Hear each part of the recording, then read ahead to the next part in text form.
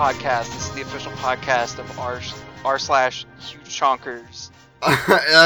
r/heckin' Big Chungus. I'm the admin of r/Big Chungus. I'm the admin of r slash wholesome Keanu. You're listening to you're listening to a podcast right now. Wholesome Homestuck memes. That sounds like shit. That sounds horrible. I hate all of those wholesome meme account things. I don't know why I hate them so much. I have this irrational hatred of them. They piss me off. It's lame. Why is okay? I feel like we've established this trend where we talk about something we hate, like at least once per episode, and it's always something stupid. Yeah, it's really stupid. What do I hate? It's something really dumb that you hate. Let me look around my room to get inspiration for what I hate. Why would you have something you hate in your room? I hate Nagito Komeda, Nagata Kamada. Oh. Do you want to tell the listeners about your Nagata Kamado figure? Okay. That you spent like $1,000 on? Okay. Just so we're clear, listeners. I'm not like wallowing in money. I'm also not the type of person to like buy like expensive weeaboo merch imported directly from Japan. Please continue to explain. But I went to my local I want to call it an anime shop, but they also sell like Marvel stuff. The name of the store is Pop Culture, which is kind of weird, champ, but hobby store, whatever. Sure. Previously, I had bought a Gundam from there, just a cheap like $10 Gundam. And then one day I come in and I'm looking at the big expensive case because I like to imagine that I'm wealthy and can afford things that I don't need. And I see this Komeda figure, and also it's a set. It's like there's a Komeda one, and then there's oh god, his name is leaving me. Hinata, yeah. And I fucking hate Super Danganronpa 2. Bro, come on, it's the best one. Come on. No, it's not. And they're like on cubes. They're cool figures. They're not really figures. They're just statues. And they're really cool.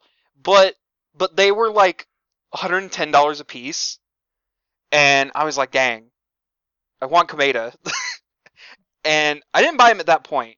But I started like saving up money, not with the intention of like buying it, but just to like save up money to try to be like an adult. But then like one day I went back to that store, and then he was still there after like so many months, and I was like, I have just enough money for this. And you're power tripping. Yeah, I was. I was. My cousin was with me. I turned to her. I was like, "Should I buy this?" And she was like, "John, if you want to buy it, buy it." And I was like, "I might buy it," but then I like went through the whole like, I shouldn't buy it, all that. And we left the store and we got back to the car, and I was like sitting there, and I was like gripping my knees really hard, and she like turned to me. She's like, "John, do you want to buy it?" And I was like, "Yes." And she was like, "Just go buy it. Just go do it." And so I went in. I requested a worker to get him out of the cabinet, and I said him by name. I was like, "Can I get Komeda out of the cabinet?" And the person just looked at me, just like they obviously did not know what I was talking about. Did not know. Okay. Yeah. And they come over and they get him out, and they're like, "Oh, you mean this guy?" And I was like, "Yeah." And they were like, "Oh, we were wondering when someone was gonna eventually buy him because we were tired of seeing him." And so, the two workers there congratulated me in buying him and said multiple times how glad they were to see him go. And, wretched man. And that was like one of the last times I went in that store. I popped in a few other times to see if anybody bought the Hinata. But nobody bought him up until like 2 months ago. Somebody bought him in the middle of quarantine. Like, It's an essential purchase. Yeah, but somewhere out there, someone has Hinata. I will find them one day and shake their hand. Your Uh, soulmate. yeah. So that's my really long story about how I bought Komeda for $110. I think that's a really good cold open. Uh, I also hate it. yeah, it's really bad. I have him directly next to a Bionicle and Josuke from JoJo Part 4. Uh, What? what? You cut out for a What? second. No, I didn't cut out. Oh, I just kind of made a noise because you oh. pronounced it like Josuke, like you were like JAH, like Jocoin. I don't think that's how that character's name is pronounced, and I could be wrong. you you could have just said Ja. You went straight to Jacoin. I will open What? Jacoin Miner right now. You made all your money to buy Komeda off Jocoin Miner. That's the story. Okay. Okay. Taking us back down to the ground for a second. Or for an hour or however long. Do you want to talk about the reason that we have gathered here today? To record our podcast about Homestuck? Oh, are we recording a podcast about Homestuck? I think we are. I mean, I could just be in my closet, have Audacity open on my laptop for no reason. I thought we were but- doing the patriotism episode today. Oh, fuck America, dude. It's the 4th of July. It's stupid. I don't like it. Fuck off. All I want is a recreation of the Four Kids national anthem thing, but with like Octopimp doing Homestuck characters. That's all I want. Oh. That'd be great. Octopimp, if you're Oh. listening, do it. I think you're furious late to that. No, I mean, he still exists. It's not like he's dead. Yeah. He works with like Arc System Works and stuff now. Like I don't know if he still does the funny Homestuck YouTube voiceover thing. He doesn't, but he still tweets about Homestuck every now and again. All right, that's pretty cool. Where are we? What's happening? We're on page 1934, where we just left off. But before we, if you bring up Octopimp, maybe realize that like all of like the classic like YouTube Homestuck comic dubs are like about to be relevant because this is our last episode before Hivebent. Nightmare. It's about to get gray and orange around here. It's gonna get wacky real fast. Yeah. But we got a little bit of Act 4 to go through. I mean a very little bit of Act 4 to get through before we get to the trolls. Do you want to just go right ahead? Then? We can just hop on in. Yeah, there's nothing stopping us. Okay. So we left off last time after the greatest flash in the entire comic on perhaps the entire internet. With Hussey faking us out with the fake end of Act 4. In reality, there's like 4 pester logs and then Act 4 ends. So let's get to those real quick. So before we get into Descend, Dave, Jade, and Rose kind of get pestered by their corresponding. People call them patron trolls. This is a term that we're about to get into a bit more. Where where does the term patron troll originate? Is that a fan thing or is that actually like was it used in the comic? It was originally a fan thing. But okay, well first of all, Tavros is not the patron troll of Jade. That's a misconception. Oops. Her patron troll is actually Karkat. Karkat is also like John's patron troll. No. I was thinking so far, but you're right. I think the whole patronage thing comes in like Act 5, Act 2, kinda. Mm-hmm. I'm pretty sure that it's just a fandom thing. It was brought up in Homestuck 2, like actually like canonized as referring to them as patrons. But yeah, there's like how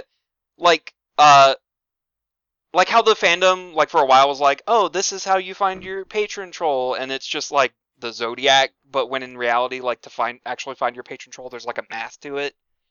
I mean, It's easier to do the Zodiac thing, and also I did the calculator one time for the real one, and I got Gamzee, so I choose to believe it's not real. Well, you just have to suck it up. And No. yes, are you No. not down with the clown, Aiden? Absolutely Are fucking you not not. down with the clown on this podcast? Come on, Uh, come on. I'm gonna bring this back up when we're both miserable trying to read Gamzee's That dialogue reminds next me. week. That reminds me about bringing something back up. I thought about it last night. Uh, uh, back in I want to say Act 3. Yeah. Whenever Jade was introduced, there was an 8-ball, right? Right. The 8-ball fiasco in which you Hmm. made me have a breakdown over Vriska. I was being a bit of a dick to be Yeah. honest. Yeah. To be Um. fair, well, I to you. I, To I be fair said to you. I said I was gonna bring it up again when it became relevant because I wanted to like fully like point out what I was talking about. Uh-huh. Jade asks the 8-ball if today is John's birthday, and if I remember correctly, it says maybe or something like that, like kind of like a yes and no kind of response. Uh, Yeah. and now that we see that John is not birthed, he was made in a lab. Uh, that's what I was alluding to back then. Damn, got him. Yeah, I wasn't trying to talk about Vriska. I was talking about the foreshadowing of it not being John's quote unquote birthday. Well, I'm sorry for being an asshole. It's fine. It's fine. I don't forgive you, but Um, it's fine. yeah. we're gonna have a list of grudges by the end of this whole thing. We're gonna read off last episode. Okay. Anyways, Dra- that I'm back. dragging us back into the reading for the fourth time or fifth or whatever. Uh, so Dave is being harangued by Terezi. I believe this is the first time that this Dave, our normal timeline Dave has spoken to Terezi, correct? Uh oh. See, I ask you because the fucking search function on this website doesn't work. But all the document instances I could find of TG and GC on the same page were Dave Sprite before this point. Maybe so. And also they're talking like they haven't. Also, he's talking like he hasn't talked to her before. Right, because he says you're the annoying blind one, aren't you? Yeah, it just made me do a double take because I was like, is this actually the first time they've talked? Because I wasn't sure if I was remembering Dave Sprite logs or if I'm just going crazy. But yeah, we're gonna say this is the first time. This is the first time that this Dave encounters Terezi or talks to her. Yeah. She comes on really strong here. What did you think? Yeah.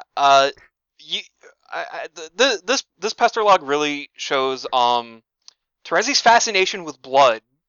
Yeah. She's really on his case about his blood for like this entire thing. Mm-hmm. Uh, and I feel like that's mainly to function as like foreshadowing for like Act 5. Because you know blood's kind of important to trolls. Yeah. Just a smidgen. Uh-huh. But like even beyond that, like she's like poking at him. Like I don't know. It feels to me like she's really trying hard to like get his attention. Yeah. Or like it's I don't know how to describe it besides it was like, whoa, Tracy coming on pretty strong here.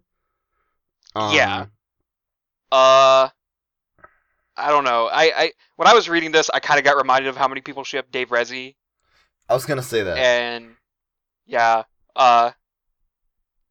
kind of a dated ship.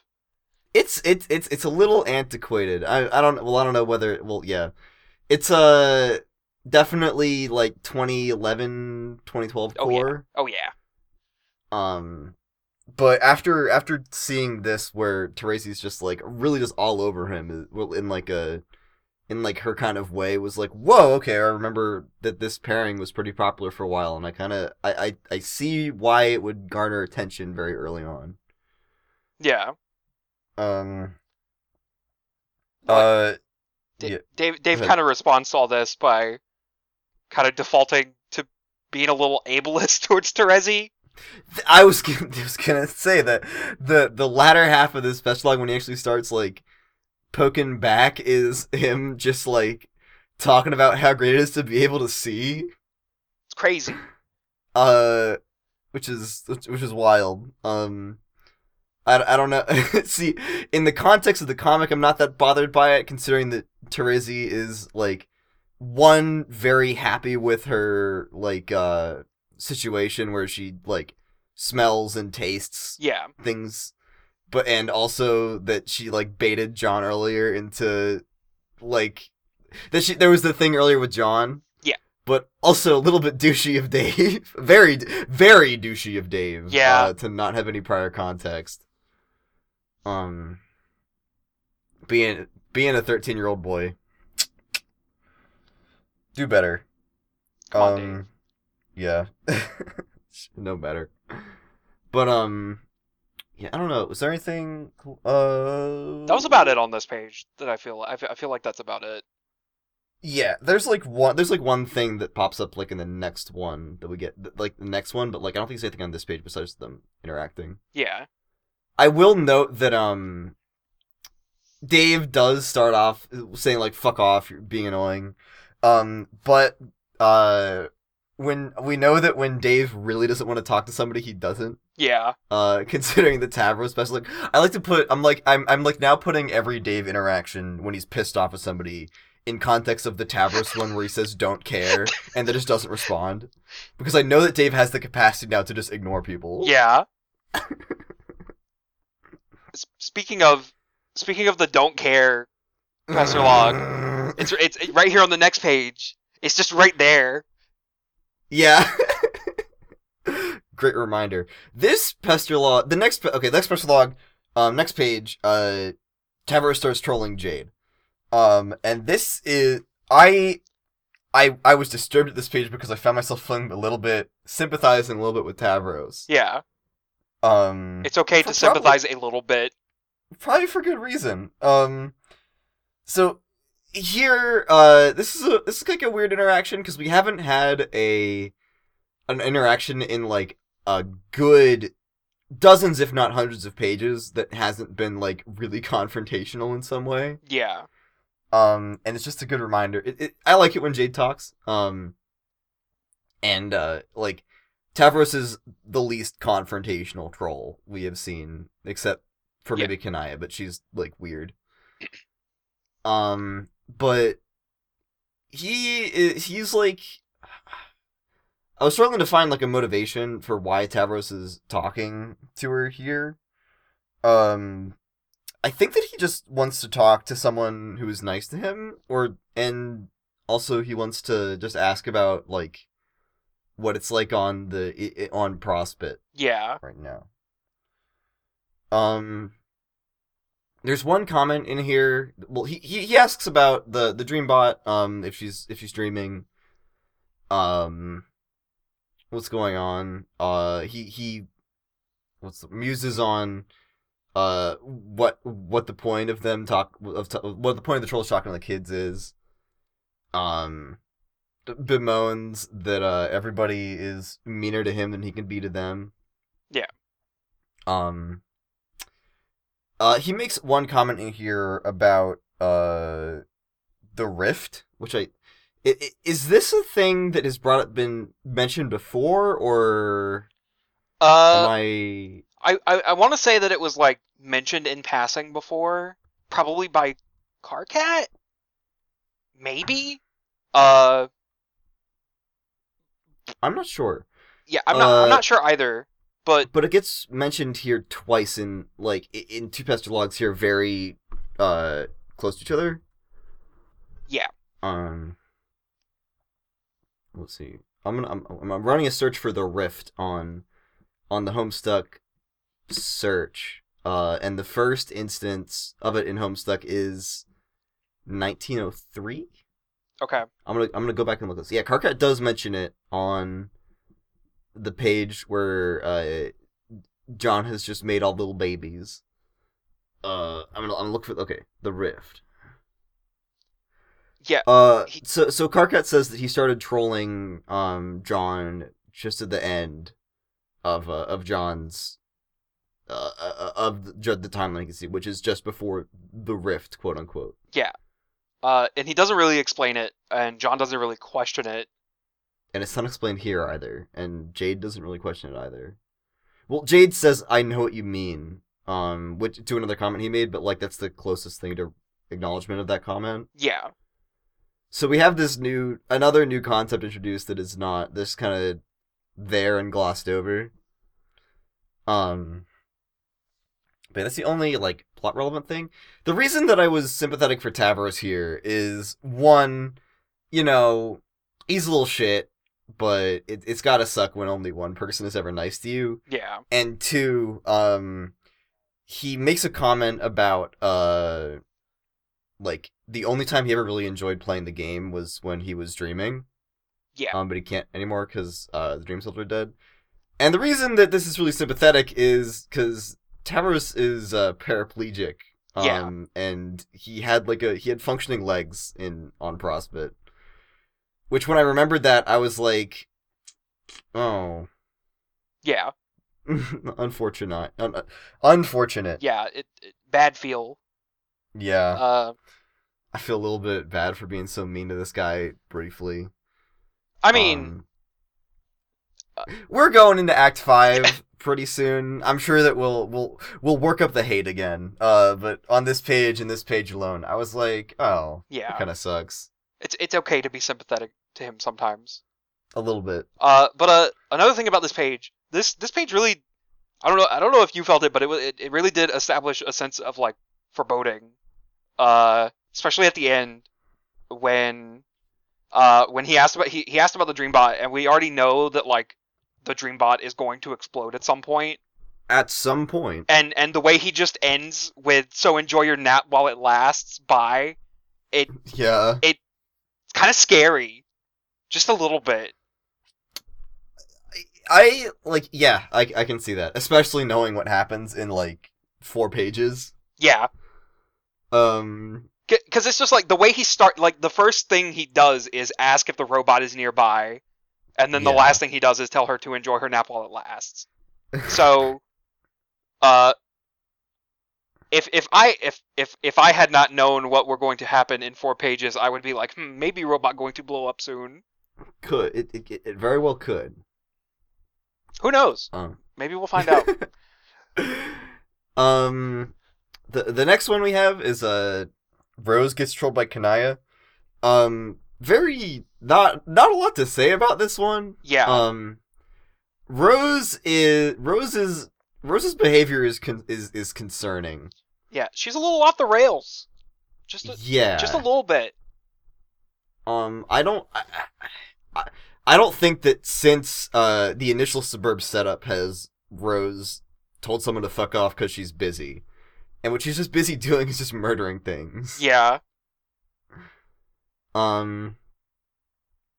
But yeah, like Kanaya is like kind of poking at her, like trying really hard to, I mean, well, not like really hard, but like trying to get her to conversate. And Rose just basically says like, fuck off, I don't care, I'm busy. And shuts her down, which is like, yeah. Damn, whatever. Not a lot to say besides Rose's behavior is concerning. Yeah. The next one and the final one before the end of the act, is we go back to Dave and Terezi conversation. Terezi just keeps on going. She's poking at him with the "Is this you?" bit, where she just the scribbles in the tiny URL link. It's whatever. Dave inquires as to where Bro is. Terezi says you don't see him again between now and the rift. So another allusion to the rift. And then says like sorry, and Dave basically Dave in a breakthrough moment says who cares, like about time you give me some space. At which point I was like, you go, dude. Yeah. Fucking Big moment. Let's go. Proud of him. Yeah. Um, yeah, I don't know. I feel a little bit vindicated now in the way that we were kind of talking about Bro, in that I felt like maybe we were taking it a little bit too seriously for the way it was written, or Yeah. like, but this is a minor vindication in being like, hey, Dave recognizes that Bro is kind of a shitty parent figure. Um, and then at long last we hit the end of Act 4. S Descend, Oh boy. probably one of the more infamous like flashes in the comic. Definitely the biggest one so far. Yeah. Um, in his notes, Hussey describes it as like a mini Cascade or like a precursor to Cascade, and considering that this is like basically exactly at the halfway point in terms of pages to Cascade, I'm like, yeah, that kind of makes some sense. Yeah. Kind of fitting. But yeah, I think this is definitely both the largest one in terms of like eclectic shit coming all from around to progress all the different story threads. The the scale of like the visuals. I think this was the first one that had like an art team. Oh. Um, like because when you watch the Flash, there's all the different there's like a ton of different like cut-ins and like flat like different styled art and stuff. Yeah. It's got a bunch of different credited artists on the credits page. What the fuck is setting out? It's not even dark out and they're setting out fireworks. I hate this country. Let's Um, go. Let's go. Shut the fuck up. It's like, it's not even dark out. I don't have to turn my lamp on yet. Oh my god. Why did we decide to record on the 4th of July? I don't This is my know. idea. We could have waited until tomorrow. This was my idea, yeah. I think I just want to get out of the way. Yeah. Oopsie. Anyway, Descend. Descent. A lot going on. So much This- going on. Yes. It starts out. I'm probably gonna miss something. So if I miss anything, please call me out Okay, because I watch these like in the flash, so I can't pause it. Okay. And so Yeah, watch it, I like- have. I'm staring at my notes on it. So like, if you miss something, I'll be like, All right. Get my ass. So it starts out showing, flashing back to when Dave enters the medium. He gets pecked off by the crow sprite, and it begins to fall to his death before he's bailed out. Bro comes riding in on a fucking meteor, slices it in half with his fucking sword, and his bro's like rocket board swings down, picks up Dave before he can continue to follow his death. So there's the embarrassing incident alluded to by Dave a couple pages ago, and how Bro bailed him out when entering the medium. Turns out that all Dave had to do was to wait for his entry item to hatch, because it's an egg. He didn't have to crack it or anything. We see Mom and Dad on the ship entering Skya. Mom's got a big old gun. Dad's got a cake. On Skya, we see Jack Noir slaughtering the army led by WV. He uses the ring to start doing some big deadly beam attack with the big red, like, not like the big red tentacle vein thingies. Yeah. And he uses the Black King's scepter to start the reckoning. We go and we flash into the temple with the meteor, the meteor with the temple. That AR is that Agent AR is currently in.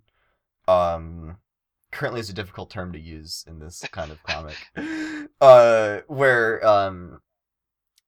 this DD uses the code from the notebook and the genetic code locked on from Hallie, Sasker's dog, together to ectobiologize what is a baby Becquerel, which immediately just starts going fucking crazy. There's electricity. There's radio. It's going sicko mode. It's crazy. Um, we go to the Flash kind of calms down for a second. We go to Dream Jade on Prospect. It pans around.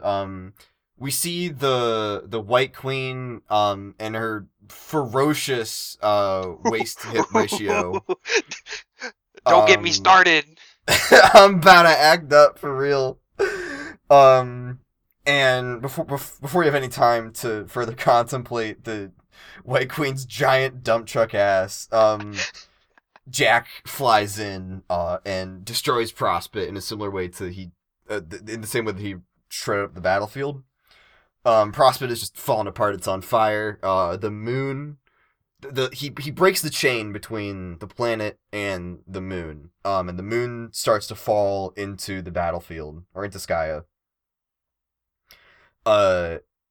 Jack takes a detour. He goes to fight Bro on the Land of Heat and Clockwork. This is another moment where I'm like, damn, Bro sucks, but like sometimes it's really fucking cool. Yeah. That he's like, one, we've already seen him ride a meteor and slice it in half with a tiny little sword. Yeah. And two, he's like fighting the highest leveled enemy in the game. And he's holding his own. Bro, in what seems to be a desperate ploy, thrusts his sword into the giant record they're fighting on. And it cracks it open, and it emits this, like, this bright light, at which point it cuts away again. We go back to the Prospect Moon, crashing into the battlefield. Bro, you're gonna skip over the squiddles? Oh my god, I skipped over. Okay, there you go. I forgot to write down the squiddles where I knew I was gonna miss it. There's the squiddles intermission. That's the squiddles intermission. There you go. The squiddles intermission was a thing that got joked about a lot, a while ago. Like around when this was a thing, like around the 2009, 2010, 2011. Where Hussey would I think he joked on his forum spring that he was planning a Squiddles intermission with a giant 48 player Suburb session. Yeah. Thank God we never got that. No, we need it. No, we don't. We really don't. Am I misremembering, or is there an entire Squiddles album? Oh yeah, there is. It's torture. Evil. No affront to whoever made it. I'm sure that I'm sure it does what it's meant to do. Where are we? So Squiddles intermission. We go back to the real shit. The Prospect Moon is crashing into the battlefield. Dream John has fallen out of the tower. And Dream Jade is desperately trying to wake him up. Just throwing him around, giving him some slaps. But it's just not working out. Dream Jade, in a desperate ploy, just fucking swings him around like Bowser in Super Mario 64 out of the impact crater out of the impact zone of the moon. But not. She does this too late, and she's caught in the impact of the moon crashing into the battlefield. Dream Jade is killed. And the Dreambot back on Earth, explodes, taking the entire wing of, her house with it. This sends, real Jade plummeting to the Earth below. We go back to the lab that John's in. The babies are yanked by some force onto the meteors that they'll be going to Earth on. They're just kind of sitting on the meteors. They're just chilling. It's really funny. Yeah. yeah, I mean that one where it's really funny that human infants are just sitting on top of meteors, entering Earth's atmosphere, and they're just fine. I like that. Um, we go to view the other players, some of the players. Dave enters his first gate. He flies right up on Unreal Air. And Rose destroys her first gate with magic. And the whole flash ends with like a closeout on Becquerel sitting on a hill overlooking the Frog Temple and Jade's freshly destroyed house. So that's us Descend. Boy. Whoa. Okay. I Whoa. want to get this out of the way. Like, unironically, like, this is my favorite Flash. Like, I remember all the big Flashes. This is my favorite one. I get it. Like more than Cascade, more than like the big ones that come down the line that you probably don't know about. Mm-hmm. Uh, I this Flash really like particularly the part where Prospit is falling to Skaya and Jade is like desperately trying to wake up John. It Mm-hmm. it really makes me feel an emotion that like nothing else in Homestuck does. It's very grand scale Yeah, and like personal there. yeah. Uh, And like, yeah, I love the song. Toby Fox made this song really great. he Uh, sure did. he sure did. Um, back in my sophomore year of college, I took music appreciation, Mm-hmm. and one of our final projects we had to pick a song and like analyze it and like write like a 2-page paper about it. I Mm-hmm. wrote my paper about this song Respect. because it's insane. Like all the leitmotifs that Toby uses throughout the song. It's Yeah, like you get all the characters like motifs, don't you? yeah. It's so much. Like I think there's like 26 different references to other songs. Jesus It's Christ. crazy. Shout out It, Toby.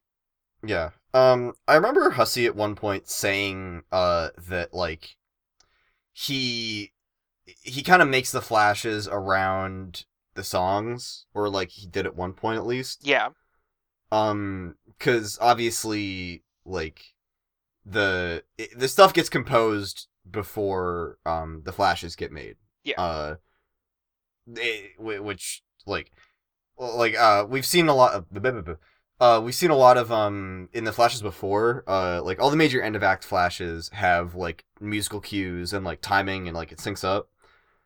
So that's Hussey making his animation around the music, yeah, and that's the same thing here. So I think it's kind of interesting that like Toby Fox kind of threw together this big amalgamation of different musical themes that have been in the comic already, or like that have even been in music that hasn't been used in the comic. yeah. And that it like that all that was the structure for wrapping up Act 4 in what is probably the best Flash so far. Yeah. I'm just looking at it again now. At the I was tempted on YouTube and I just noticed that in the final like backdrop of Beck on the Hill, you see the enormous meteor Yeah, that was shown. I think like back in Act 2 or like, yeah. yeah, Act 2. That is the extinction level event meteor that's going to wipe out all life on Earth. About to hit Jade's room, and Jade still hasn't entered the medium. This is concerning. Big But concern. yeah, but no, this is a fantastic Flash. Um, I I like didn't feel as strongly with it as I did with like the end of Act 3 or the end of Act 2. Yeah, But it's still really good. I understand. I understand where you're coming from though. It is like just fucking amazing. I'm trying to think if there's any specifics of things here. This is our first like major like.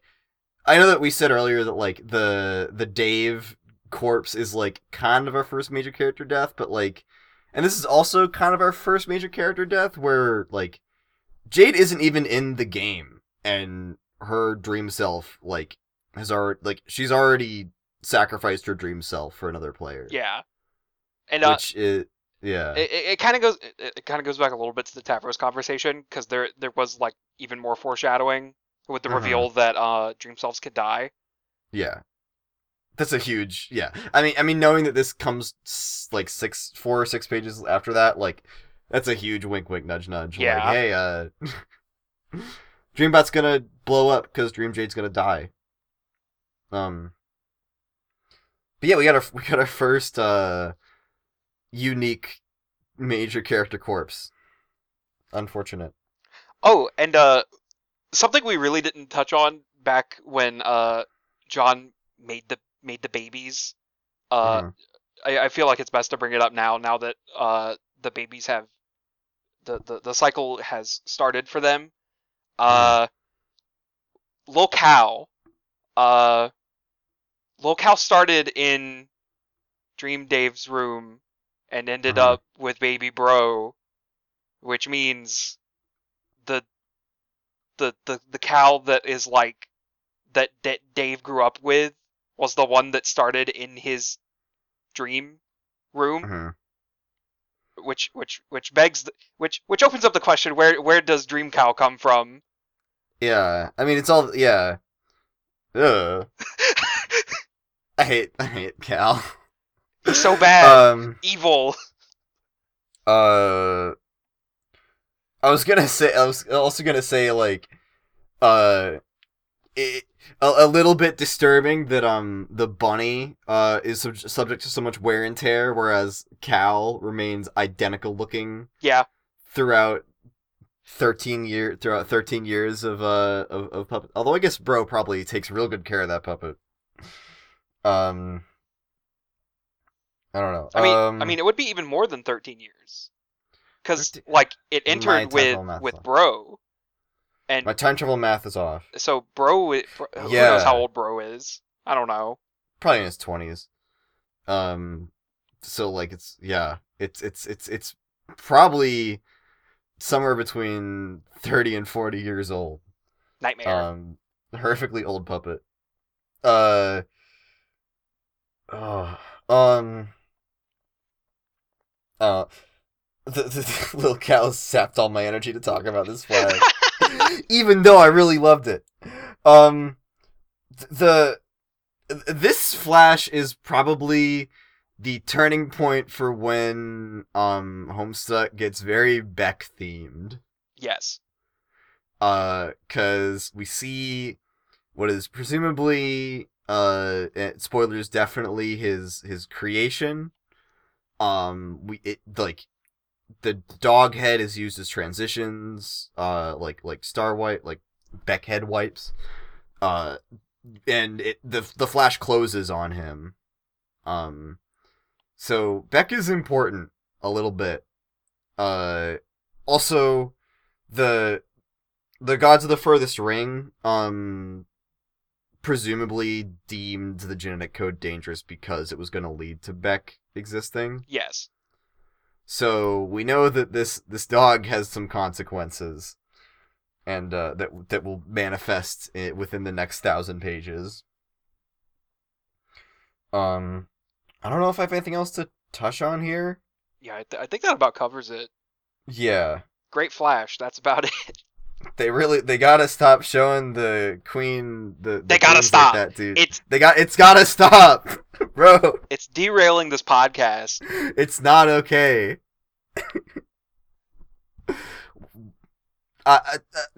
Moving on. I'm not even gonna say anything else. Um, yeah. End of Act 4. We made it. We did it, We yeah. but there's more. There's a little bit more. Before Act 5 begins proper. This is the biggest chunk of pages that aren't part of any act, I think. Yeah. And I'm sure that there's some bullshit in Act 6, but there's a lot here. Yeah. The I'm gonna check real quick how long of a gap there was between the end of Act 4 and between these interstitiary pages coming out. Let's see. Descend. There's like fucking a million pages named Descend. Yeah. There was about a week between. There were 5 days between S Descend and end of Act 4 being announced, and then the next couple pages was kind of. Then all the next pages were just like 5 to 10 a day for a while. Okay. So, okay. Up until 6/12, which is when Act 5 begins. Of course. So the first thing after the end of Act the curtains close on Act 4 is we get the final wrap up to Rose's Game Facts walkthrough. This page is a little bit scary. Oh yeah. Rose writes very straightforwardly about where she is and what she's doing. Basically saying, I give up. I don't think this game is fair. I don't think that we can win. I believe the trolls and I believe the gods. I just blew up my first gate. And I'm gonna just wreck shit until I find answers. Which I didn't realize it until I just said it, but I think part of the reason that this bit of text comes off so kind of like chilling is that we're not used to Rose just being this straightforward, and she's extremely straightforward here. Yeah. When you scroll down the page, she says, I've used magic to seal this game facts walkthrough on a server with in the furthest ring with the Elder Gods, which is kind of a funny concept. Yeah. And then when you scroll down, here's her like cool like magic signature that's like glowy and shit, and it's neat. And then you scroll down some more, and it goes like creepypasta mode. I don't know how else to describe it. It goes Zalga mode. That's a better way to describe it. yeah, pretty much.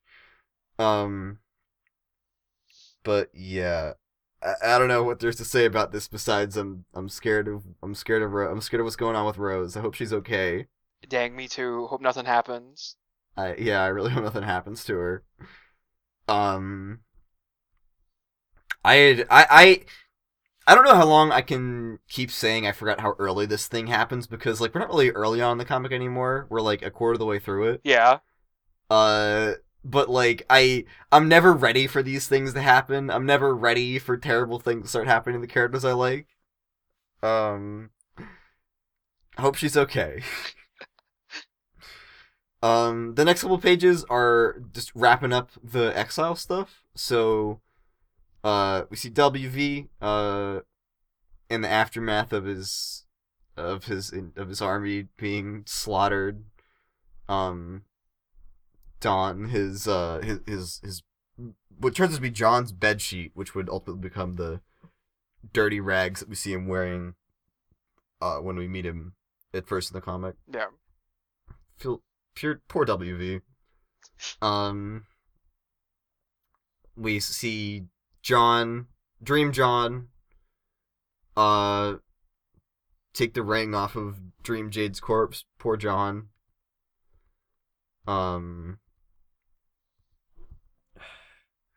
He starts. John now being awake, can also see visions of the future, in the clouds in Skya. We see PM being wrapped up. PM has murdered the hegemonic brute. Good for her. Really badass. Yes, I love PM. She's good. She meets with Jack in the wreckage of everything to honor their deal. She gets the green package back, delivers it to John, and kind of angrily thrusts it upon him. I like PM a lot. And this little sequence has a lot of emotion behind it. Yeah. That I didn't think we were gonna get with the Exiles so much, but yeah, she PM PM being she's just trying to do her job, and she ended up being part of ruining everything. Yeah, like the shot of her like walking away from John, where she's like bloodied and like really tired and angry looking. Mm-hmm. It really says a lot. It's good. Says a lot with few words. Yeah. Um, John opens up the green package, and at long last we get a proper examination of what's inside. The first thing we see is a whiplash-inducing letter. Oh yeah. I was From- wondering how you would feel reading this. A whiplash-inducing letter from Jade's mysterious pen pal, who is in fact the character who will be introduced about 2,000 pages from now. more than 2,000. I want to say like 2,500 probably. Yeah, something like that. I don't remember when the four-letter word are introduced. But or five-letter word. 5-letter word, 4-letter word. The not beta kids are introduced. And I want to. It's obviously the beginning of Act 6, but yeah, it's gonna be a fucking while before we ever hear from this character ever again. And I didn't think that like there would just be a wall of dialogue from them. I forgot about this letter. Like I didn't forget too. about it. I knew that like this character helped with the package. I knew that there was a letter from this character in the package, but I forgot like how early John opened the package and like read it. Yeah. Because I thought that it like happened towards like the end of Act 5, Act 2, but I was sorely mistaken. And not only is it just absolute whiplash for anybody who has read like a good more chunk of the comic after this, but also it's just it's like a fucking kick in the balls tonally. Like it fucking says Gadzooks. Yeah. Okay? Like John just pulled a ring off of one of his best friend's corpses. Yeah. And he's wearing he's reading a letter that says "Weekend at Bernie's is friggin' hilarious." It's so good. Challenging him to fisticuffs. It's good, but it's also like, what the fuck? Yeah. Something I do want to say about this character. I think that it's possible to get an idea of who this character is if you pay attention to like certain words used in the letter.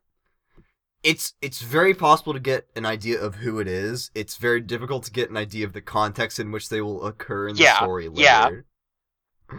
It's like when you read it and like if you manage to get an idea of who it is, you'd probably jump to the assumption of, oh, time shenanigans.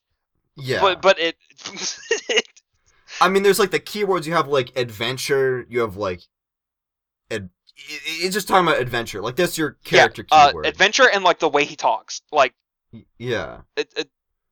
Anyway. Very antiquated. Yeah. But yeah. Yeah. Wow. And I like the ending of it where it says, you should listen to Jade. She believes in you. Again, the number of times this comic can just for free get away with making me feel warm and fuzzy because it reminds me that the characters care about each other. How you can't get away with this. I like the expression "Oh, kicking Christ in a dirty diaper." Yeah, it's good. And there's a second letter in the package that is from Jade. This letter is a little bit heartbreaking. Oh yeah. It would be a lot heartbreaking if like Jade wasn't still alive elsewhere. Yeah. But it is still a little bit heartbreaking. Because in it, Jade describes Prospit and expresses how much she can't wait for John to wake up and for them to experience Prospit together and to fly around and hang out. Yeah. And I think another element of this is kind of easy to forget is that, I mean, these characters are all internet friends, basically. Yeah. I doubt that they've ever really. I doubt that Jade being in an island in the middle of the ocean has ever gotten the opportunity to meet John in real life, and it's both tragic that they never got to their dream selves never really got to frolic around together, but also that the first time that they ever like meet up physically, that John is conscious, it's that she's just died. Yeah, like she was always capable of like flying over to his tower and like seeing him asleep and stuff, but Mm-hmm. the first that like she was capable of seeing him, she was capable of kind of interacting with him, but he was asleep. So Jade always had an idea of John, but John's first ever physical introduction to Jade is her corpse. It's fucked up. It's so fucked up. Yeah. um. Yeah. This is sad. And also the fact that like Jade was always capable of like seeing visions of the future through the clouds, but the fact that the clouds never showed her the like destruction of Prospect, Mm-hmm. it's really tragic, Yeah. really bad. Skya, what are Yeah. you doing? Just wants to fuck it. Just wants to fuck with him. John sheds a tear upon reading this letter. Yeah. Sad stuck. Sad stuck. It's real. Yeah, I mean, no, I mean, yeah, it is a really emotionally heavy moment. This is, I don't know. I think that this kind of style of this little sequence between the two acts, where it's very there's not really any dialogue, and it's mostly illustrated through like images. I think this is a really good, like, effective Yeah, agree. presentation for this letter. Yeah. John doesn't have much time to cry though, because Jack Noir is threatening him for the ring. In kind of an awkward transition, just suddenly there's a cyber bunny just decked out with super high level weaponry. That Jack recognizes he can't fuck with. Yeah. It's a little bit, it's very awkward, but the idea here is that the bunny is what was in the box. The bunny is the super weapon. Yeah, I mean the box is in the background, like tipped over and empty. Mm-hmm. So it's able to like pick up on it, but yeah, it's very awkward. Mm-hmm. But this bunny's cool. I love this bunny. The bunny is one of the bunny is one of the things where it is an extremely recognizable and distinctive image that I had absolutely no memory of until I saw it again. Yeah. Which it kind of runs in the theme of like, I think that I remember a lot of things in this comic, then I realize as I read it, like, wow, I forgot everything. Yeah. The thing about this iteration of the bunny that I love is it's kind of like an epitome. Well, yeah, the epitome of like the representation of like the friendship of the four kids. Because like in this bunny, there is like representation of like each of them, and Mm-hmm. it all kind of revolves around John, really. But Yeah, they're all kind of present in this bunny. it's a cool way to think about it. And also, like, all of the weapons that the bunny wields are the 4 different types of weapons that the kids use. So, Yeah, I really like this bunny. I hadn't really thought about it that way. I guess that the bunny does get passed between all of them. It's neat. I like it. Jack Noir is seared off by the power of friendship. As he should.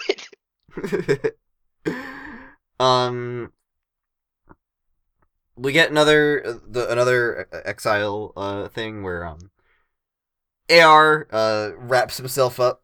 We see what transpired immediately before, or where he fled the temple upon the creation of Beck. He finds the sleeping John, and amidst the reckoning beginning, wraps him up onto the bro's hoverboard and sends him off to God knows where. He looks like he's flying. He's like flying towards the sky, like direction of all the meteors. So I'm like, where's he going? Yeah. John. There's potential here for John to go through one of the portals and end up back on Earth. In a very confusing time loop situation. Fucked up. Hope that doesn't happen. We see Jack Noir flees the battlefield when faced with the bunny. Grandpa's ship lands on the battlefield. He picks up Dream Jade's corpse, which is like tragic in itself. Yeah. Drops off mom and dad. What business do they have here? I don't know. They're chilling. Just nothing but vibes. I mean, they down can't. Here. They can't go back to Earth. I mean, they could. They could theoretically go back in time and cause more time weirdness. But I mean, mom is going back in time, but only as a baby, yeah. not as this. Dad's not. So yeah, they're just kind of there. Grandpa sheds a tear as he pilots away after having stuffed Dream Jade. It's a bit crazy how quickly he stuffed her. It's crazy. He's got practice, okay? It's a little more than a little bit morbid. Yeah. For a character who we've just had so like a keystone of such emotional weight in the past couple pages is now just stuffed. The White Queen exiles herself.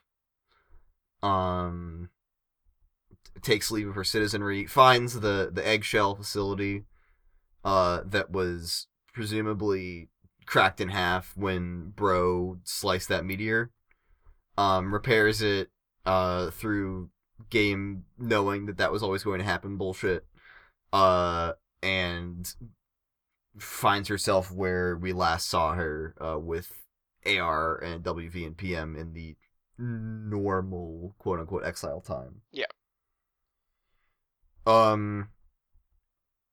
And somehow WV has her ring and returns it to her. I forget what Serenity is saying here. I think she's just saying, she says, like, oh my god. It's just oh my. Yeah. That's right. I for some reason remember a lot more like Serenity dialogue than there is. I don't know if that's yet to come. It's yet to come. There's definitely more Morse code translating. I remember a lot of pain in the ass Morse code translation that we haven't run into yet. But yeah, we have yet to see how the ring makes its way from John to WV. It is the self-same ring, as implied by the page transition from 1982 to 1983. Visual storytelling. Blah, blah, blah. The thing about the ring in the cloud is that it, all 4 orbs are lit up, which means that the 4th prototyping was successful. Yes. Which that's something to look forward to. Yeah, Jade's gonna make it in somehow, maybe. Probably. Who knows? Nothing. No complications or no insane complications are going to occur there. Thank God. But yeah, John is now looking into the clouds in Skya to divine his future as prospect dreamers are wont to do. And one of the things he sees is another cloud with Jade's tower in it, on the backdrop of the giant meteor with her bedroom exploded. Inside we see a dark laboratory unused for years, which we can presume is belonging to Grandpa, because inside there's a stuffed Hallie, stuffed Dream Jade, some memorabilia, and the fourth wall stolen from Jack's office years ago. And then Hussey does recap 2, which I read and I didn't take any notes on because there's not really anything worth noting in there. Yeah. Um. There was one thing. Uh, Oh, the tables have turned. there was one thing that I wanted to bring up. That it was also something. Oh God, I should have marked the page because I knew I was going to talk about it at some point. Uh, we talked about. It was during Jade's introduction, and it's when she's in the room with like all of the pictures of blue ladies, and Mm-hmm. there was a specific word used that like it said that like basically all the pictures of the ladies were like from like shop windows, and they were like faded, and it said like Grandpa had apparently told her at some point that she would one day be like them. Or like join their ranks or something. Yes, and that was foreshadowing for this because Dream Jade's corpse is now in front of this window, the fourth wall, which is a window, Mm-hmm. and that's what he meant. Of her one day joining their ranks. That Yep. that's what that meant. I'm looking at the page. I'm trying to find the page now. Uh. Okay, so what Grandpa told Jade is, Jade, study hard and keep your rifle at the ready. When adventure summons, I know you will rise to the task and take your rightful place among the daughters of Eclectica. In response to the bleached beauty shop window women posters. Yes. Um. Which I mean, there's some of Yeah. them in the lab too. Yeah. So she's also joined their ranks in that way. But Yeah. she's in Fitting front of a enough. window. That's it. We've come full circle. Got him. But yeah. Yeah. I went through and I read this recap. But I didn't really, because everything in it was so fresh, because I haven't really been that long since the last recap. There wasn't really anything in there that I thought was like really worth writing down. Yeah, I went through it too, just because I Mhm. skipped out on the last one, and I wanted to make sure that I didn't miss out on any like elaborations, and he didn't really do any that weren't like flat out told to us like from what Yeah. we already read. Which I appreciate that the storytelling is a little bit like it's less easy to just miss some things. Yeah, So there were definitely things in the last one that were missable. Um, but yeah, that wraps up everything in the comic before Act 5. yeah, Uh, that's Act 4, but can at the same time, uh, this this kind of divvying of Homestuck didn't come up until it was finished, but that's the ending of part 1 of Homestuck. Uh, yeah. which that's a fairly new concept, but I understand. Like I went through and like looked at like where all the parts like start and end, and it makes sense. Mhm. So Acts 1 through 4, part 1 of Homestuck. So yeah, I am a little bit in awe that we made it this far. We did it.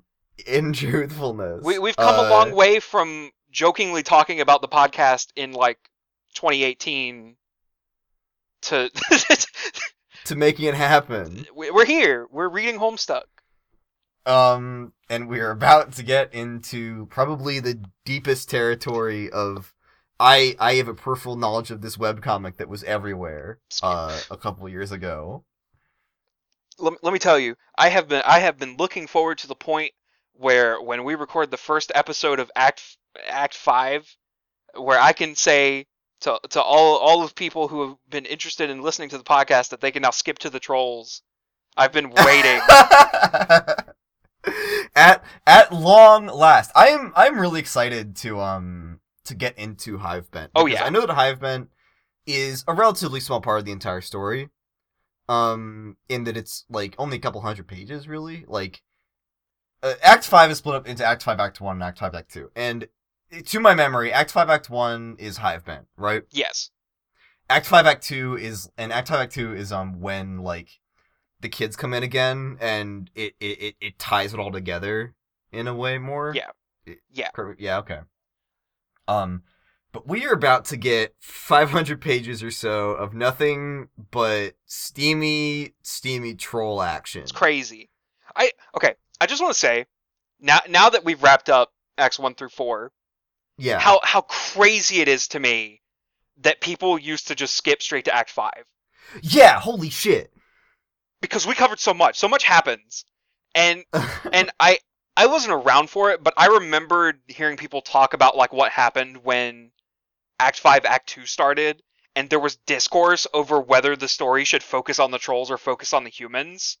Right. And it's crazy. It's crazy. Okay, yeah, we're finally here, so we can talk about the concept of skipping to the trolls. As I'm sure literally anybody who has any interest in this comic enough to listen to our humble little podcast knows, the trolls are a pretty key recognizable element of Homestuck, right? Like everybody, Yeah. you have the gray skin, you have the candy corn horns, and everybody groans. They look at you and you're like, oh, it's a cringe Homestuck. Yeah. The trolls, it was always this way. The trolls fucking took the internet by storm when they were introduced. It was madness. Homestuck was pretty popular back in its heyday, but Act 5, it just fucking blew up. Like, this was, I guess, when the art started to get more, a lot more, fleshed out. There less little sprite mode was going on. The character designs are like unique and people would like recognize them and be like, hey, what's that? Or what's that little thing? Everybody and their mother had like some kind of Homestuck icon on something. Yeah. And people who were interested in the comic, would see somebody's like Gamzee icon. They'd be like, hey, what is that? I'm interested in that. And they were like, oh, it's Homestuck. And they would link to the site, and there would be they would start out with Act 1. Which anybody who was interested in getting to the trolls found fucking boring. Yeah. I feel like we probably talked about this in the first 2 episodes. But it makes more sense now looking back to say that Act 1 is really small scale. Yeah. And anybody who's interested in the grand scale of the comic, it turns off people. And so it became a pretty common thing for people just to skip to Act 5, Act 1 once it started, because Act 5, Act 1 is very self-contained. And so you had this phenomenon of people skipping to the trolls, and then the inevitable fallout and confusion when it turns out that the trolls are actually a part of a much larger story, and they're not the only thing in the comic. Yeah, when you skip to the trolls and then all of a sudden the rug's pulled out from under you and it's revealed that what you've been reading was a prequel to like everything that you skipped, and all of a sudden you're like 4 acts behind on the story actually, and everything you read was kind of irrelevant and just kind of backstory on these characters who were just teased. It's right. Man, couldn't be me.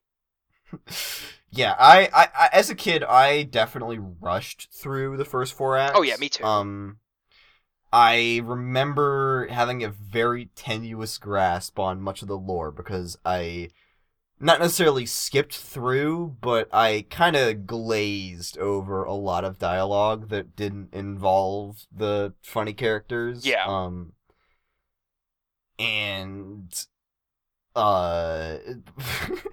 this is kind of a funny thing. This is one of my greatest points of shame with regards to this comic. So it's when I was initially reading this, I was on like my school laptop that only had Internet Explorer installed. It was admin locked, so we couldn't install anything else. Internet Explorer was such a giant piece of shit that there were periods where it would be on updates where the Pestalogs just wouldn't open. And so when I was a kid reading this, I got to Act 5, and through chunks of Act 5 even, where there were Pestalogs that I didn't read because I literally couldn't. That's a lot. That's yeah. Man. So part of the reason that my consumption of this comic is like a lot of my memory of it, like before Act 5, and through like especially Act 5, Act 2, is so spotty. It's because I lacked a lot of context for things, because I just like couldn't read it. Yeah. And I will be the first to admit that a big part of my fandom back in the day when I was really young was just being into it because it was like a cool thing to be into, and I liked the funny troll characters. Yeah. There you go. I'm a fraud. I'm a sham. That's how it was back in the days. Sometimes it was like that. Um, yeah, but we are now on the troll's doorstep. Um, Man.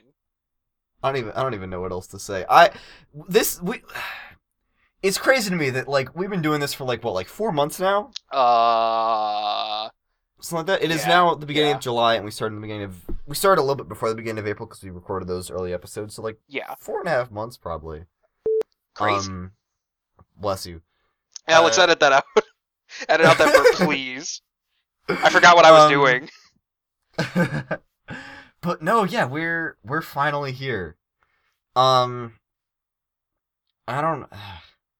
I prepared a little exercise. Going into Act 5. I was gonna say we might as well get to it. Yeah. So because such a big part of the fandom back in the day was like the trolls and like what you thought about trolls and like what your favorite troll was and like what troll was your sign that you were obligated to like and stuff like that. I it was I had the idea where my co-host and I create a tier list of our favorite trolls before going into Act 5. We discuss it, and then after we come out of Act 5, or I guess out of Hivebent, Yeah. we remake the tier list to see how our opinions have changed. So I'm going to propose that we go through it tier by tier and discuss our ideas. We may be Okay. entering the spoiler zone here. So if you are a first time reader, I would maybe advise skipping this and coming back to it after we finish Hivebent. But John, why don't you take it away? Well, first of all, who's in your S tier? wait, hold on. Okay. If you're a new reader, next week, I mean, if you're listening to this next week, we're reading up to page 2100. So, you could, there you go. There's what you need to know. You can skip this part if you don't want to hear it. So that's a little earlier than I thought you were gonna cut it off. But that works. Okay. I'm giving us some slack, okay? Yeah, that's fine. We're gonna have plenty to discuss. Okay. All right. So who's in your S tier? Okay. My S tier. Okay. When I read these out of the tiers, they are like in order. Like Alex wanted like just a 1 through 12 list, and I pointed out that like we could order them within the tiers of like how they would be 1 through 12. So my S tier consists of 3 trolls, and in order they are Vriska. Wow. Unsurprising. Wow. Who could have predicted that? Then I have Terezi, and then I have Aradia. Okay. Do you want to comment on any of these? I think, okay, controversial take, absolutely nuclear take. Vriska is the most well-written character in all of fiction. I don't care what anyone else has to say.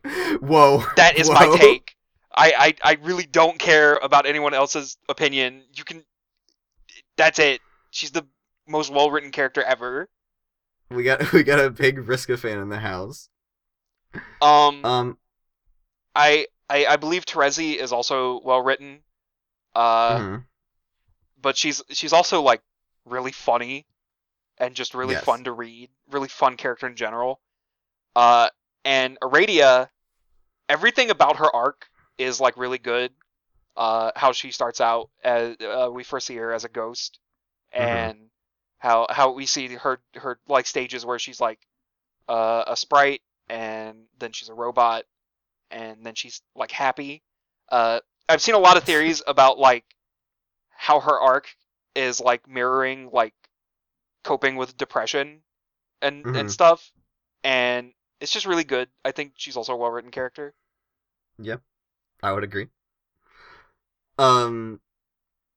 Yeah, okay. So my S tier, transitioning beautifully out of that. So in my S tier, I have in order again, um, Aradia slash Aradia. I still have not 8, 9, 10 years later. I still cannot settle on how I pronounce that.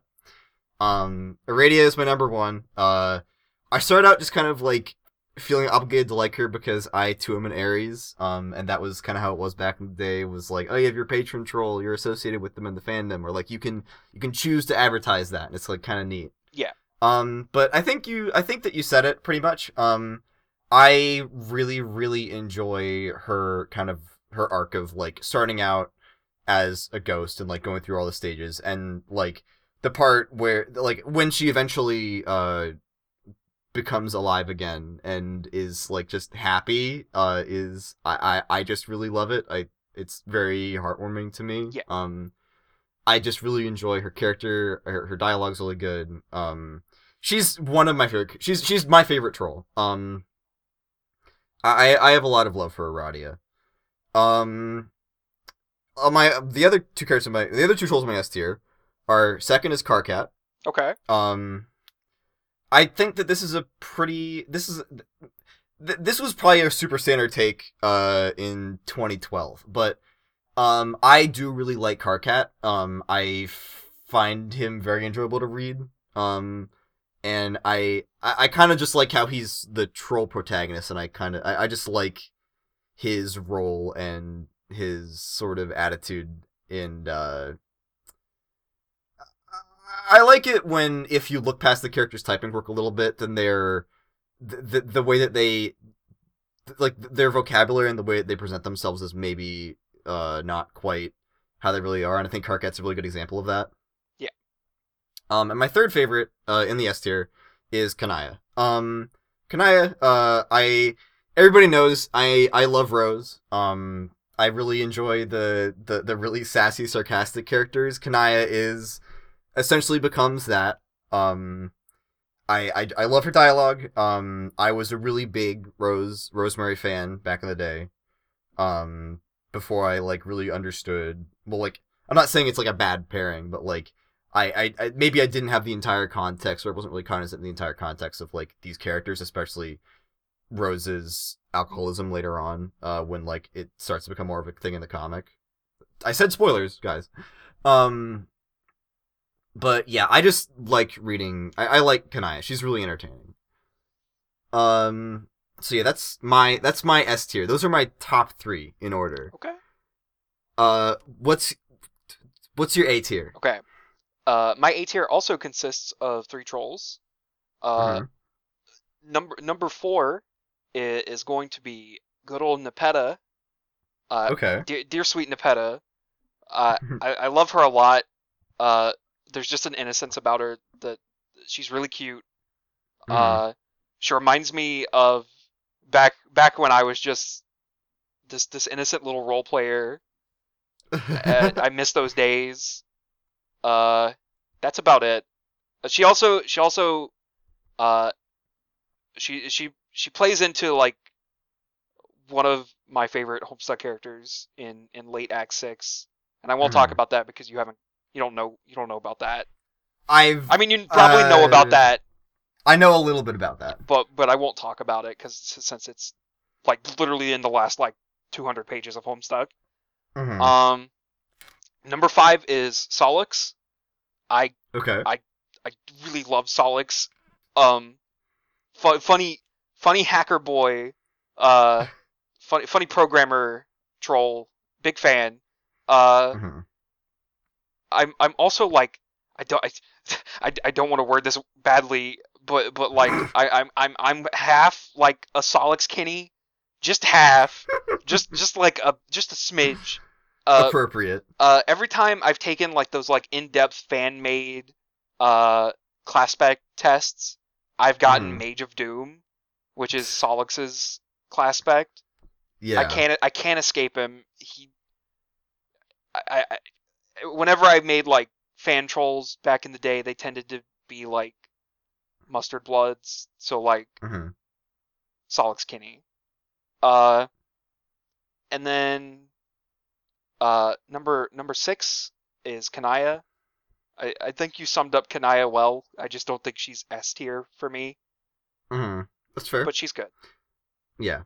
I just a reminder that I haven't read Hivebent in a hot minute. Yeah. So John's opinions are probably a bit more informed than mine are. But we could still fight about it. So my A tier consists of two trolls, who were notably absent from my S tier. I kind of thought about the ranking in terms of like the spectrum of like how much I like them. Yeah. So my A tier are the trolls I really really like, but that I would not put in my top tier. But I'm open minded. So my first one, in order, is Terezi. I think you said it. Terezi's really funny. I don't really remember a lot about her character per se. But I remember I've always found her very entertaining. She has a really cool aesthetic as well. Yeah. Like some of her visual stuff in the comic is like just the dopest shit. Like her land, like the like she's used as a clever, like really cleverly, I think, in terms of writing, like a visual, textual piece of work in what gets done with her. I don't know. I think she's cool. And but I also know that she is very beloved otherwise. Yes. And I'm definitely looking forward to kind of reading more into a character. Fifth, and my second and last troll in the A tier is Vriska. Let's go. Let's go. I'm not the world's hugest Vriska stan. Probably because I don't really remember a ton, but I know that Vriska is really cool. She's also probably one of the coolest just characters, like, designs in this comic. I love the asymmetrical horns. I love like the eye with all the pupils in it. And I love like all of the visual changes her character goes through in the comic. It's one of my favorite things. I guess another thing I like about Aradia is like just the number of different visual representations of her. Yeah. And how that kind of ties into like the way she's portrayed changes up, and I like that a lot. And same with Vriska. Yeah. Vriska is also a really really entertaining character to read. I confess again that Vriska is not a character who I remember a ton about necessarily, but I really like her dialogue. She has a huge role to play. Yes. And stars in a lot of things. And the way that like her character kind of starts out as a very dislikable villain, and then is redeemed in a way. Yeah. Which I know that the Vriskors is still going years later. You bet it is. Yeah. The Vriskors is like the Vriskors is like I think of it in the same way I think of that coal fire that's been raging underneath Pennsylvania for like 50 years. That's gonna keep going for like another like it's the same thing. It's never gonna die out. Yeah. And you think like there's no way this only could be that much of a flaming disaster for that long, but you'd be wrong. Yeah. But yeah, I like Vriska. Just to go back on my thoughts on Vriska. Well, not really my thoughts on Vriska, but there was something from Hussey's Form Spring, I think. Mm-hmm. Where somebody asked him about Vriska and like his thoughts on Vriskors and everything. And how recent was this? Huh? How recent? I'm curious. How recent this? Like when was this asked? I want to say like 2011, 2012. Okay, because that was like, okay, Form Spring? Yeah, that makes sense. Yeah. All right, continue. Hussey was asked what he thought about Vriskors, and he said that he wrote Vriska specifically to cause controversy. It worked? It worked. And he did a great job at it. Vriska's a very, complex character. Yes. Vriska is the kind, like, it makes more sense now to think of it in terms of, like, if you want to design a character to break the brains of people who have to read an explicit black and white morality, out of their protagonists in their media, fucking, that's exactly what she is. Yes. Yeah. Okay, so that's my S and A tiers. Um, so once I got down to the B tier in my list, B kind of became where it got to be more neutral on the characters. Yeah. But I'm gonna let you take away your B tier. For me, B tier, uh, I'm less neutral. Like, I reserved C tier for like the characters that I'm like completely neutral about. B tier is Mhm. still characters that I like. Okay. There's only one character in B tier, and that's Karkat. I like Karkat.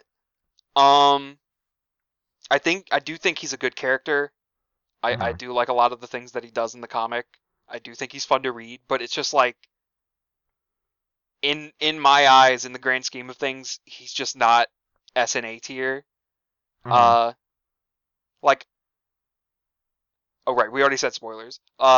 Like, Dave Cat. I think Dave Cat's a great ship. Mhm. And I think it works really well.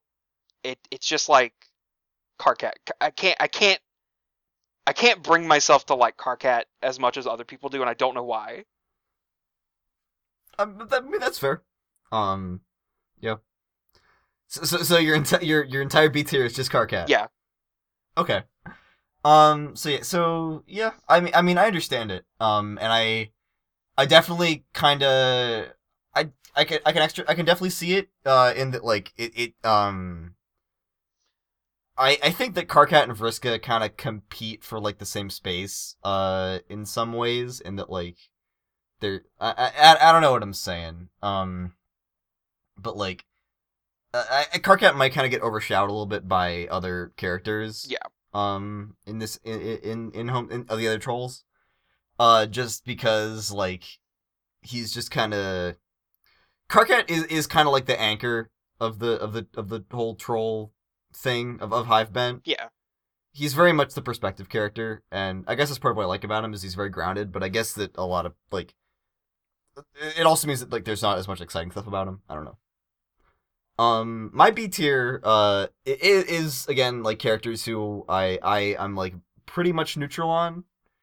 I have no real strong feelings one way or the other. But they do not make me angry every time I see them. Um, so my B tier, to start out with is the first one is Solix. Solix is funny, I guess. He's got kind of a cool aesthetic. Uh, but I have never like historically been that into him. Maybe this will change, but I don't really have much to say about him. And probably the same for the other two in this tier. The first one being Feferi. I have absolutely Feferi is like as neutral as I can possibly get. I have absolutely no attitudes towards Feferi. Um, and my third character in here is Nepeta. Who again I have like I don't really have very many strong feelings about Nepeta, if any. She's just kind of always been there. I used to really dislike Nepeta. Then I realized that was stupid. Yeah, I didn't have any reason to do that. And now I'm just kind of like she is funny, and I appreciate her being there yeah.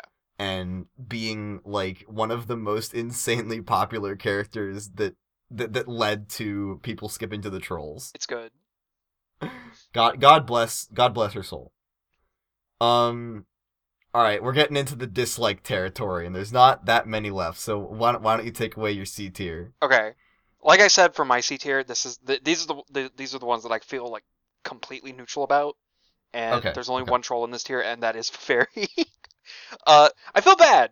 I feel like Feferi had a lot of potential in the comic. Uh, I've heard that before.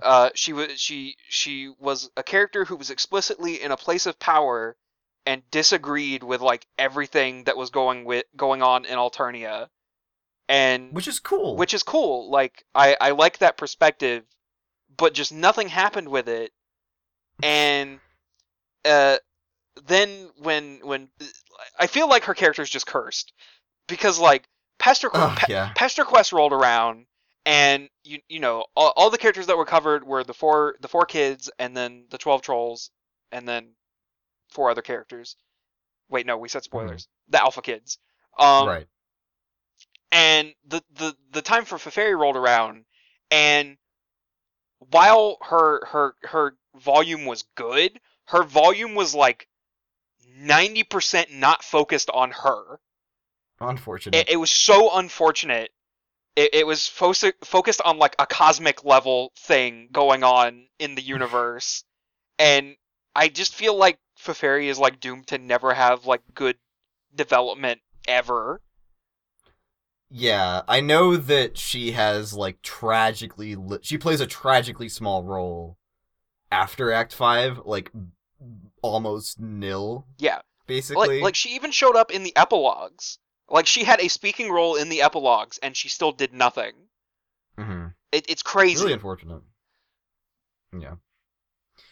So we are now out of the neutral territory, and we are now into don't like these ones. Don't like these guys because they're all guys left from me.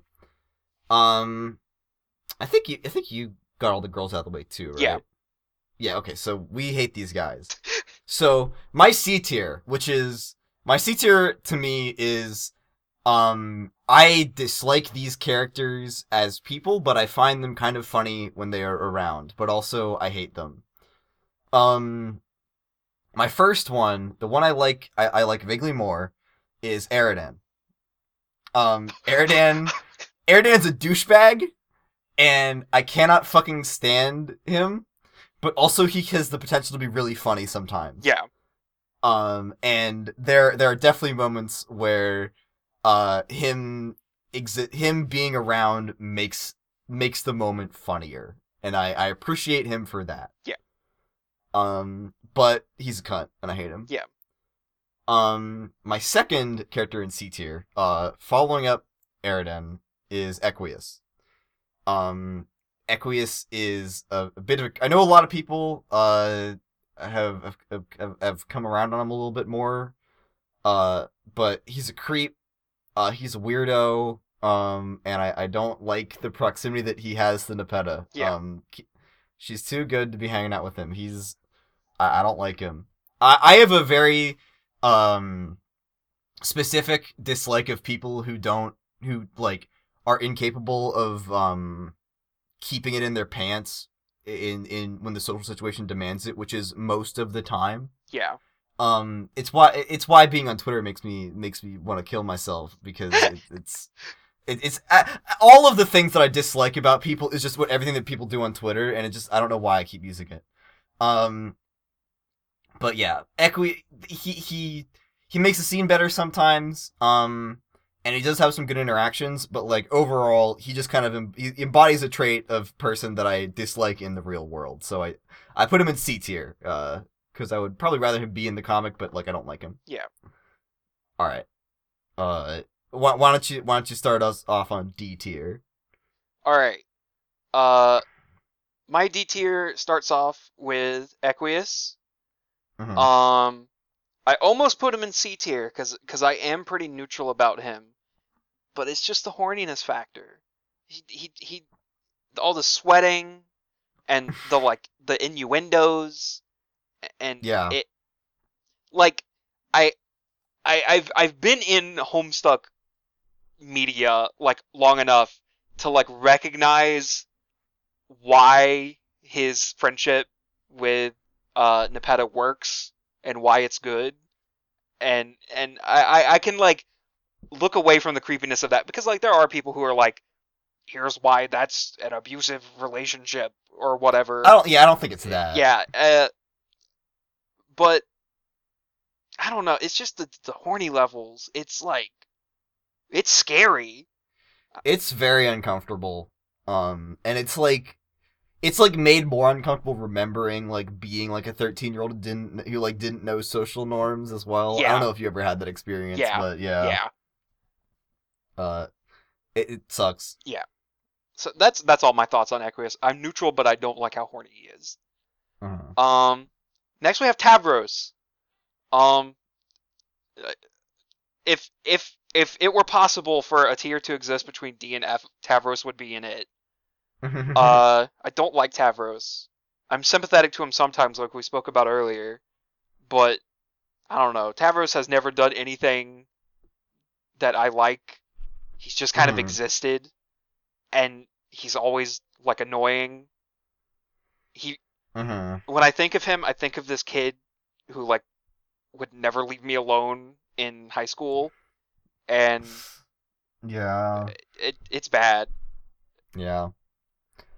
I think that we've ordered the end of our lists the same way because my D tier is Tavros. Uh, we've ripped on him enough to kind of get the point across. I think he's just annoying. You feel bad for him sometimes because of his disability, and like that sucks. But also, he's just kind of a whiny, annoying dude. Yeah, Doesn't really do a lot yeah. to redeem himself. Um, is a little bit of a creep sometimes. Yeah, not really a lot to say about him.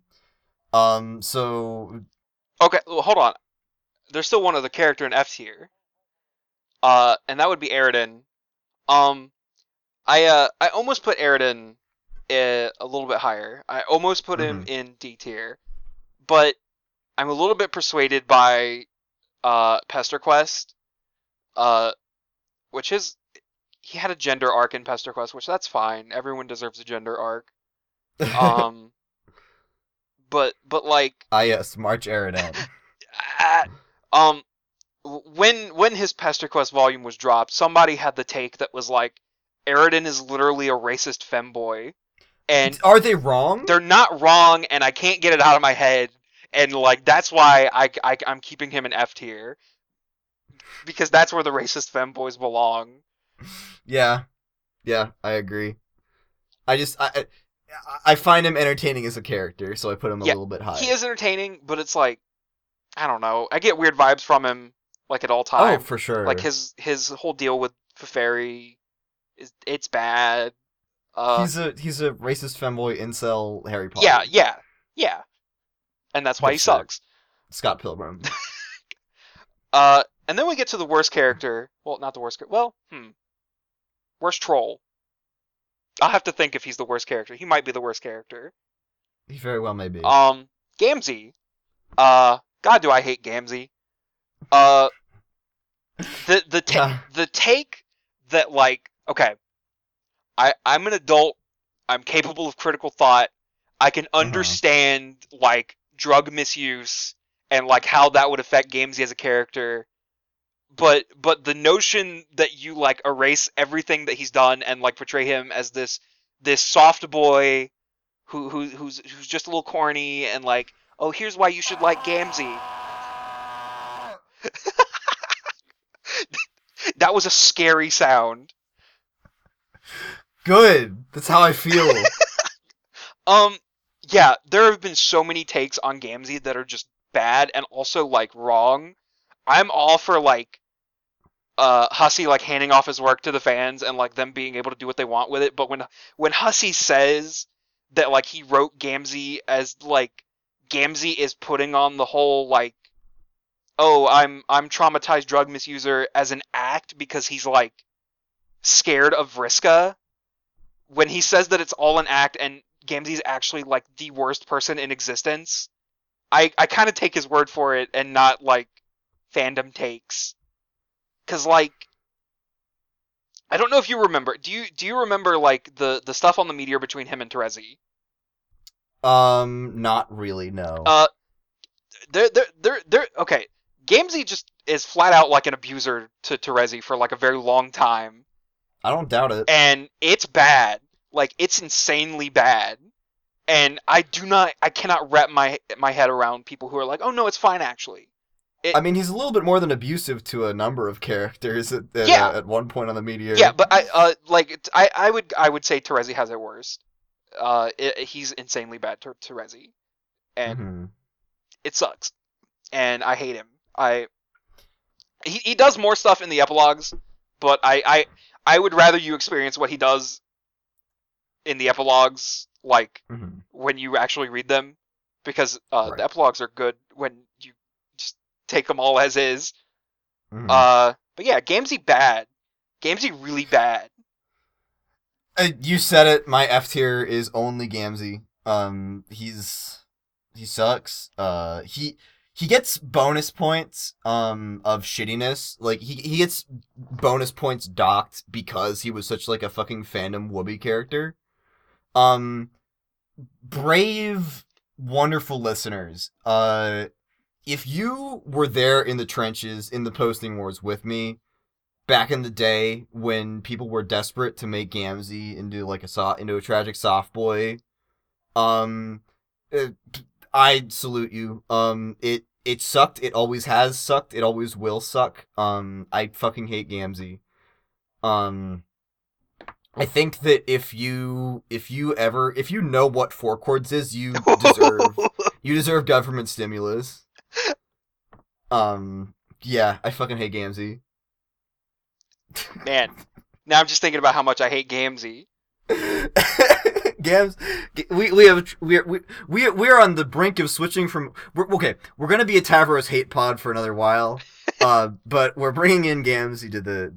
We're gonna be primarily a Gamzee hate pod after we're done with Tavros. Also, I just want to say that there's like a common misconception by like a lot of people that are like, oh, you just hate Gamzee because he's a juggalo. No, The juggalos are part's cool. still a good part. They're so cool. Juggalos are based actually.